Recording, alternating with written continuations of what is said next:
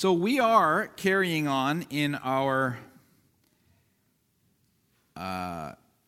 Easter Changes Everything sermon series.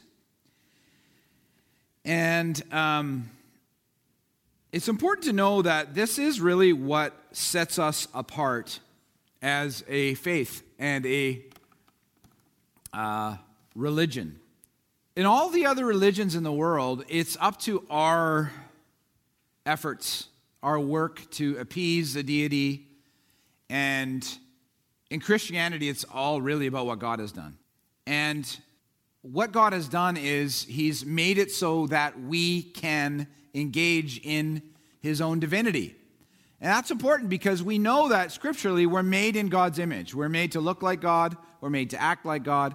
The problem is our sin has messed us up to the point where we consistently fall short in that. And so we can't do anything but harm one another and harm the world and harm ourselves. And so Christianity is different because of Easter.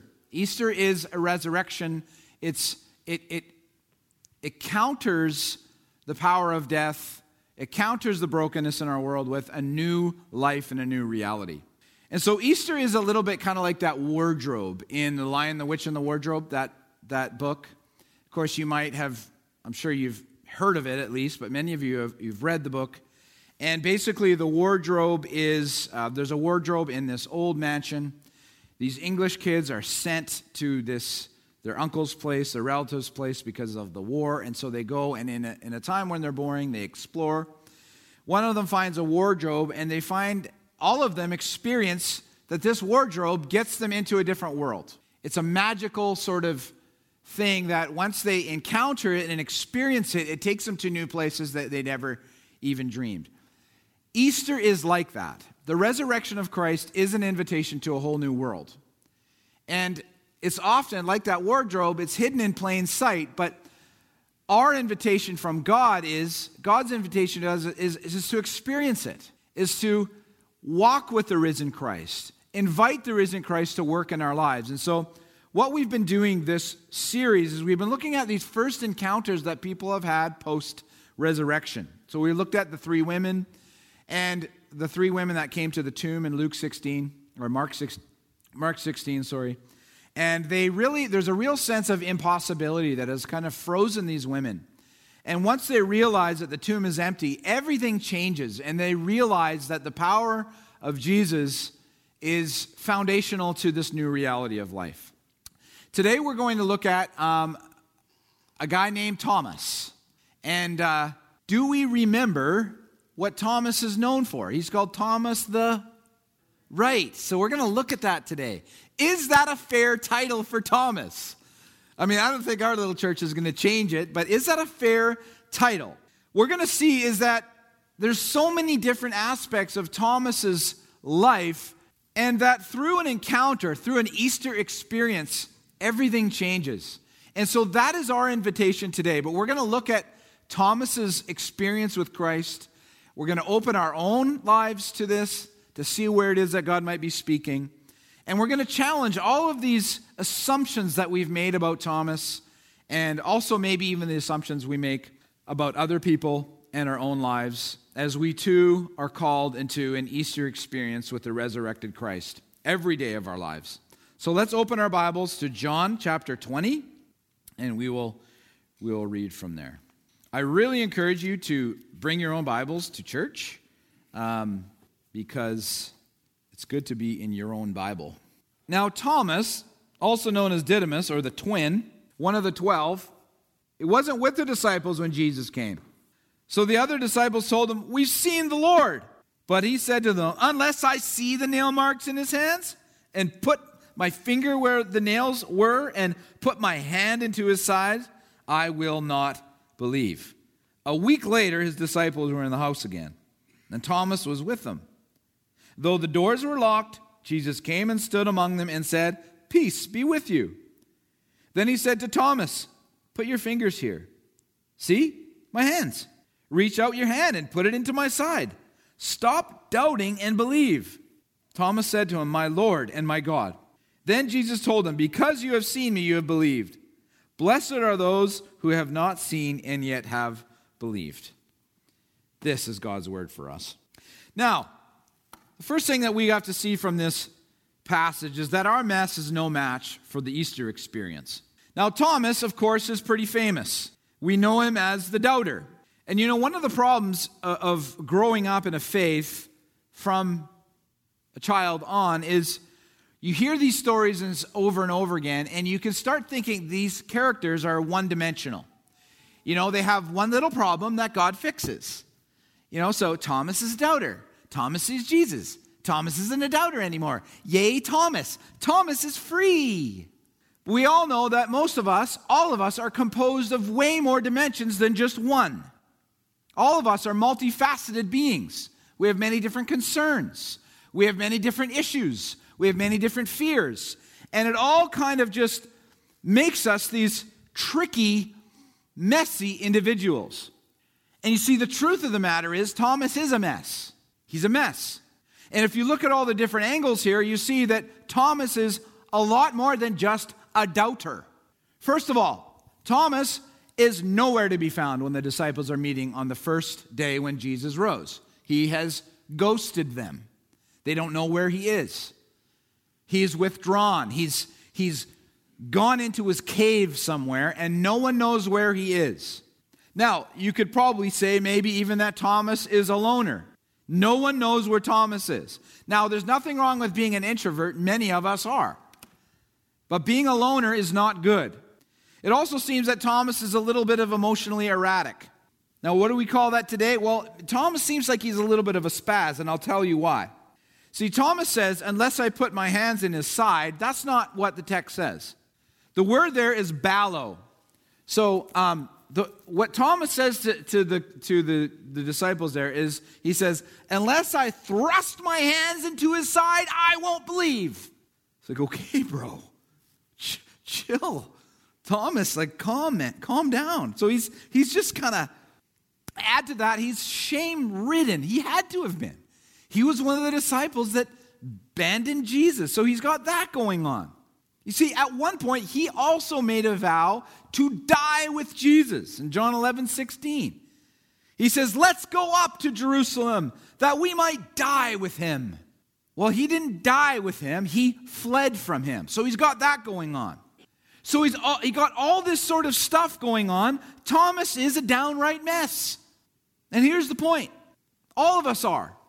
And one of the problems with us as people is that we can sometimes get so absolutely burdened by all these different things in the world that it's hard to believe that even God could handle us. You know, we have stuff with our job. Oh, but you know, they want me to do this better. And the kids are hard. And you know what? My marriage isn't all that it should be. And I have all these fears. It's overwhelming to the point where we don't even think God can handle us. And then we made all these vows. Yeah, but you know, when I said that I follow God, that I will follow him forever. I'll never, all those songs? I'll stand for you forever, and I'll never let you down. Those are the worst songs. They're just so not true. And so we have these bundles of mess, and it riddles us to the point where we think, oh. And then guess what? Jesus doesn't even knock. No knock. He just slides through the locked doors. He says, peace be with you. And he comes for Thomas. He knows Thomas is a mess. Jesus don't care. He comes to him and he says, Thomas, you remember you made those demands? I heard them. Here, touch my hands. Put your hand in my side. Kind of weird, but go ahead. Jesus isn't afraid of our mess. Now, whether you don't believe him and are thinking, well, I got so much going on, I don't know. I mean, how many times have I invite people to church, they're like, man, if I walk into that church, I'll probably just blow up on the spot. And I was like, that's even more reason. People would love to see that, right? Yeah. I'll get everybody to watch. Maybe that's not a good idea.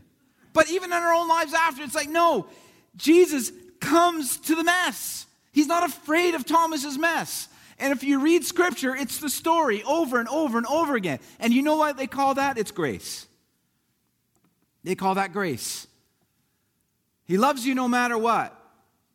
He's intent on being with you no matter what. He can handle your mess. And at that point, Thomas says, my Lord and my God. Isn't that amazing? You don't have to get your crap together before you get Jesus in your life. He's coming for you. He's not afraid of your mess. Our doubt is no match for the Easter experience. Jesus says to Thomas, stop doubting and believe. Now, again, this is what Thomas is definitely known for, and we're going to try to hack that to pieces in the next point. But for now, there is a part of Thomas's experience where he's experienced some doubt in his life. Now, the question when it comes to doubt is, what are we to do with it in our lives? Now, this is not something we've talked about a lot at our church. I apologize for that. But I do get a lot of questions from people. I'm sitting for coffee. I'm doubting. I have these questions of faith. We've had it in our discipleship class. Kids are just like, hey, they'll ask someone who's sharing their testimony, do you ever doubt? All that kind of stuff. So, is doubt a sign that your faith is in trouble? Is doubt a sign that your faith is doomed? What is the deal with doubt? Now, here's the first thing you need to know about doubt. You can't doubt if you don't believe. Amen? How can you doubt if you don't believe? If you don't believe, doubt is not a problem for you. So, doubting is something that the believer does. Now, that's a good thing, because you can't doubt if you don't believe. So there's that. The second part is this: maybe it isn't necessarily a bad thing to doubt. Maybe doubt is important in developing our belief and our faith in God. Maybe God allows us to be tested in this area. Maybe doubt pushes us towards belief. Seriously, how strong will your faith be if it's not tested? Think of Thomas here. He's so troubled with this belief, with this doubt, with being dejected and knowing Christ dying. At the end of it, he makes the greatest declaration any of the disciples have ever made. See, the testing of your faith is a good thing. I think of this past week. You probably know of a company called SpaceX. SpaceX is a big company, and they make all of their money sending satellites into space and equipment and supplies for the International Space Station. They found a way to make it way more affordable than other people and even NASA. But their big goal is to get people on Mars one day, which is like, I know a few people who we could send to Mars. It's a good idea. Well, they just launched a rocket. And it was the fastest rocket that they'd ever made, ever. And they launched it out of somewhere next to the ocean, which is a good idea, unless you're swimming in it. And they launched this thing, and you could hear everybody at SpaceX clapping, yay, we launched it, which is like, yeah, that was kind of the point. And then they got it past the tower, and they were, yay, we got it past the tower. And then they got it way up into orbit, yay, and then the thing goes, and I'm thinking, okay, now there's going to be some, ooh, but no, they keep cheering, whoa. Now, I was watching a little later, and then Chris Hadfield did an interview on a Canadian news network. And he says it's a huge success because it got further than they had ever hoped. It was a test rocket. Now, sometimes doubt works like that. Now, of course, God never wants to blow us up. But sometimes life and the challenge of faith and belief pushes us to our limits, like it did Thomas. And it's not a bad thing. But here's the thing. There's a difference between real doubt and fake doubt. There are people who hide behind the word doubt that they don't even want to engage in a real pursuit of the truth. And that's called just unbelief. You see, there are two types of doubters out there. There are those who are false doubters, and there are those who are real doubters. There are those who will be presented with the evidence of Christianity, and they won't even entertain it as an option. That's not doubt. That's disbelief. And they will say, yeah, well, this is a myth. It's just a myth. How do I know it's true? Well, you know it's true because there's evidence of it. Because there's people who saw the empty tomb, and not just the disciples. There are first century historians who didn't even like Christians who admit that Jesus rose from the dead. So it's not about evidence, because evidence is there. And they'll say things like, and by the way, one day I was in a coffee shop and I heard a couple old people talking really, really bad about pastors for about 30 minutes. So I interrupted them, told them I was a pastor. And it was kind of fun. And they would say, yeah, well, it's just all a hoax. It's all a hoax. I've heard this many times. Yeah, so what? I was like, okay, how is it a hoax? Oh, because all these disciples, they got together and they got the story. They didn't talk like that. I'm just, sorry. They got together. I sound like I'm not being nice. They got together and they got all their details, and all the details were exactly the same. And you know why they did it? For money. I said, oh, isn't that funny? So did they get paid when they got ripped apart in the Colosseum by lions? And they got lit on fire by Nero? Anyways, it kind of went downhill after that. But the fact is this is not a myth or a theory. And I know I'm kind of going off on a tangent a little bit here. But for those of you who are at the point where you've been presented with the facts and you still don't believe, don't you dare hide behind the word doubt. It's not doubt. It's a refusal to believe. It's a refusal to do the due diligence of looking at the evidence that's before you. Now, Charles Colson, I've shared this before. Charles Colson was in on the Watergate scandal. He was as guilty as anything. And he says this. He became a Christian in prison. He says this. I know the resurrection is a fact. And Watergate proved it to me. How? Because 12 men testified they had seen Jesus raised from the dead. Then they proclaimed that truth for 40 years, never once denying it. Everyone was beaten, tortured, stoned, and put in prison. They would not have endured that if that weren't true. Watergate embroiled 12 of the most powerful men in the world, and they couldn't keep alive for 3 weeks. You're telling me 12 apostles could keep alive for 40 years? Absolutely impossible.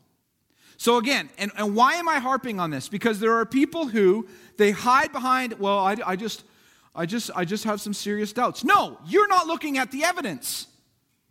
And so you're hiding behind the word doubt when you're not doing the due diligence that all of this evidence is putting before you and actually looking at it. Because if you actually look at the evidence, now you can't say, I can't believe it anymore. You're saying, I won't believe it.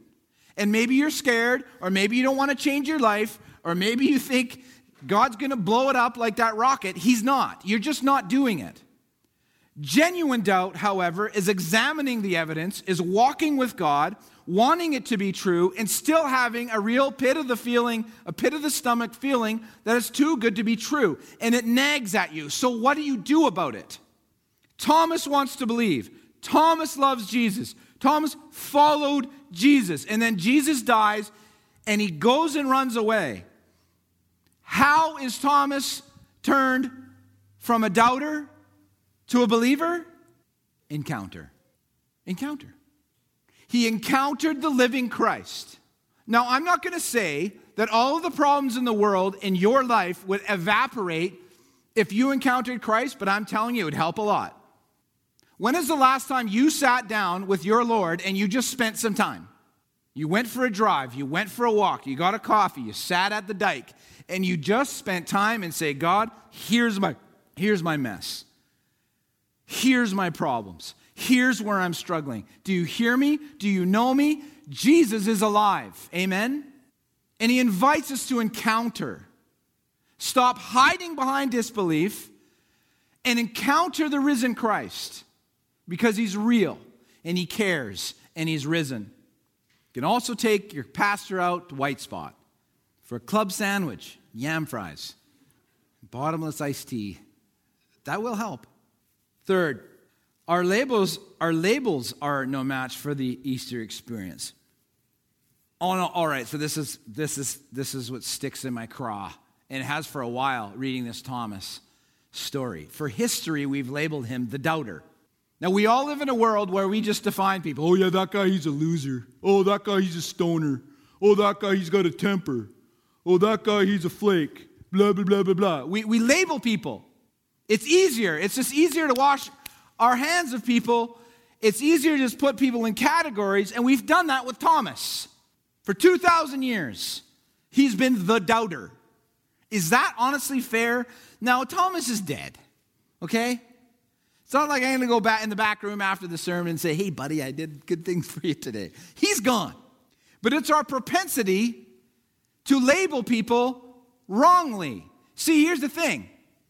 God isn't about old labels. He's about making new ones.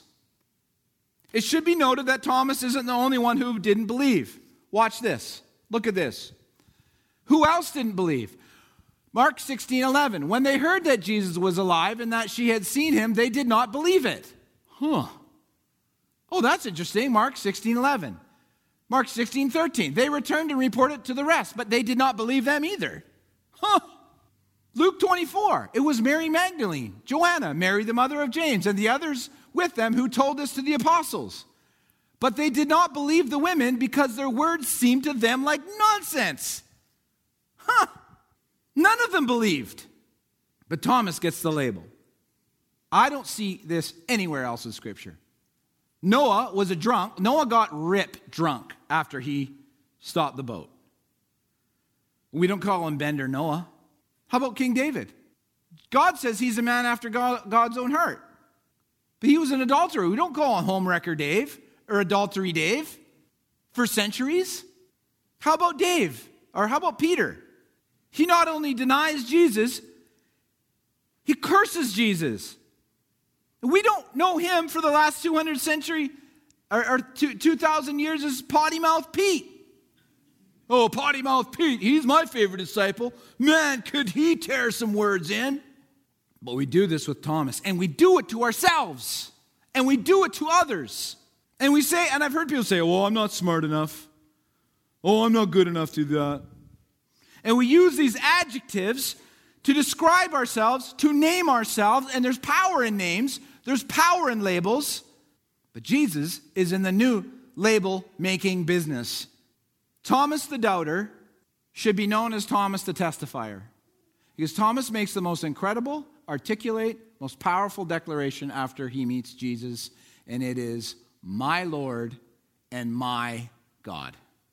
What label are you pigeonholed by in your life? I'm not smart enough. I'm not lovable enough. No one will ever. Maybe you should go meet with Christ about that. See, at the beginning of our message, we talked about the wardrobe. I think Lucy is the one that goes in first, right? Come on, you C.S. Lewis nerds. This is where we need you. He goes in first. She goes in first. And then they mock her. It's much like our world. The call to Easter, the call to Christ is experience him. Know him. And it's a whole new ball game. Walk into the wardrobe of his grace and power. For those of you with an old label, it's time for a new one. For those of you straddled and riddled by doubt, it's time to believe. And for those of you who are just a big mess, welcome to the club. It's time to know his grace. Let's walk into that reality together. Let's pray. Lord Jesus, we thank you so much for the beautiful story of Thomas, who apparently went off was one of the only disciples that died a natural death, but he did so declaring your name. Tradition has it in Asia. God, remind us that you are for us. Help us, Lord, as we struggle with all this, to embrace the risen Christ and encounter you. In your name, amen.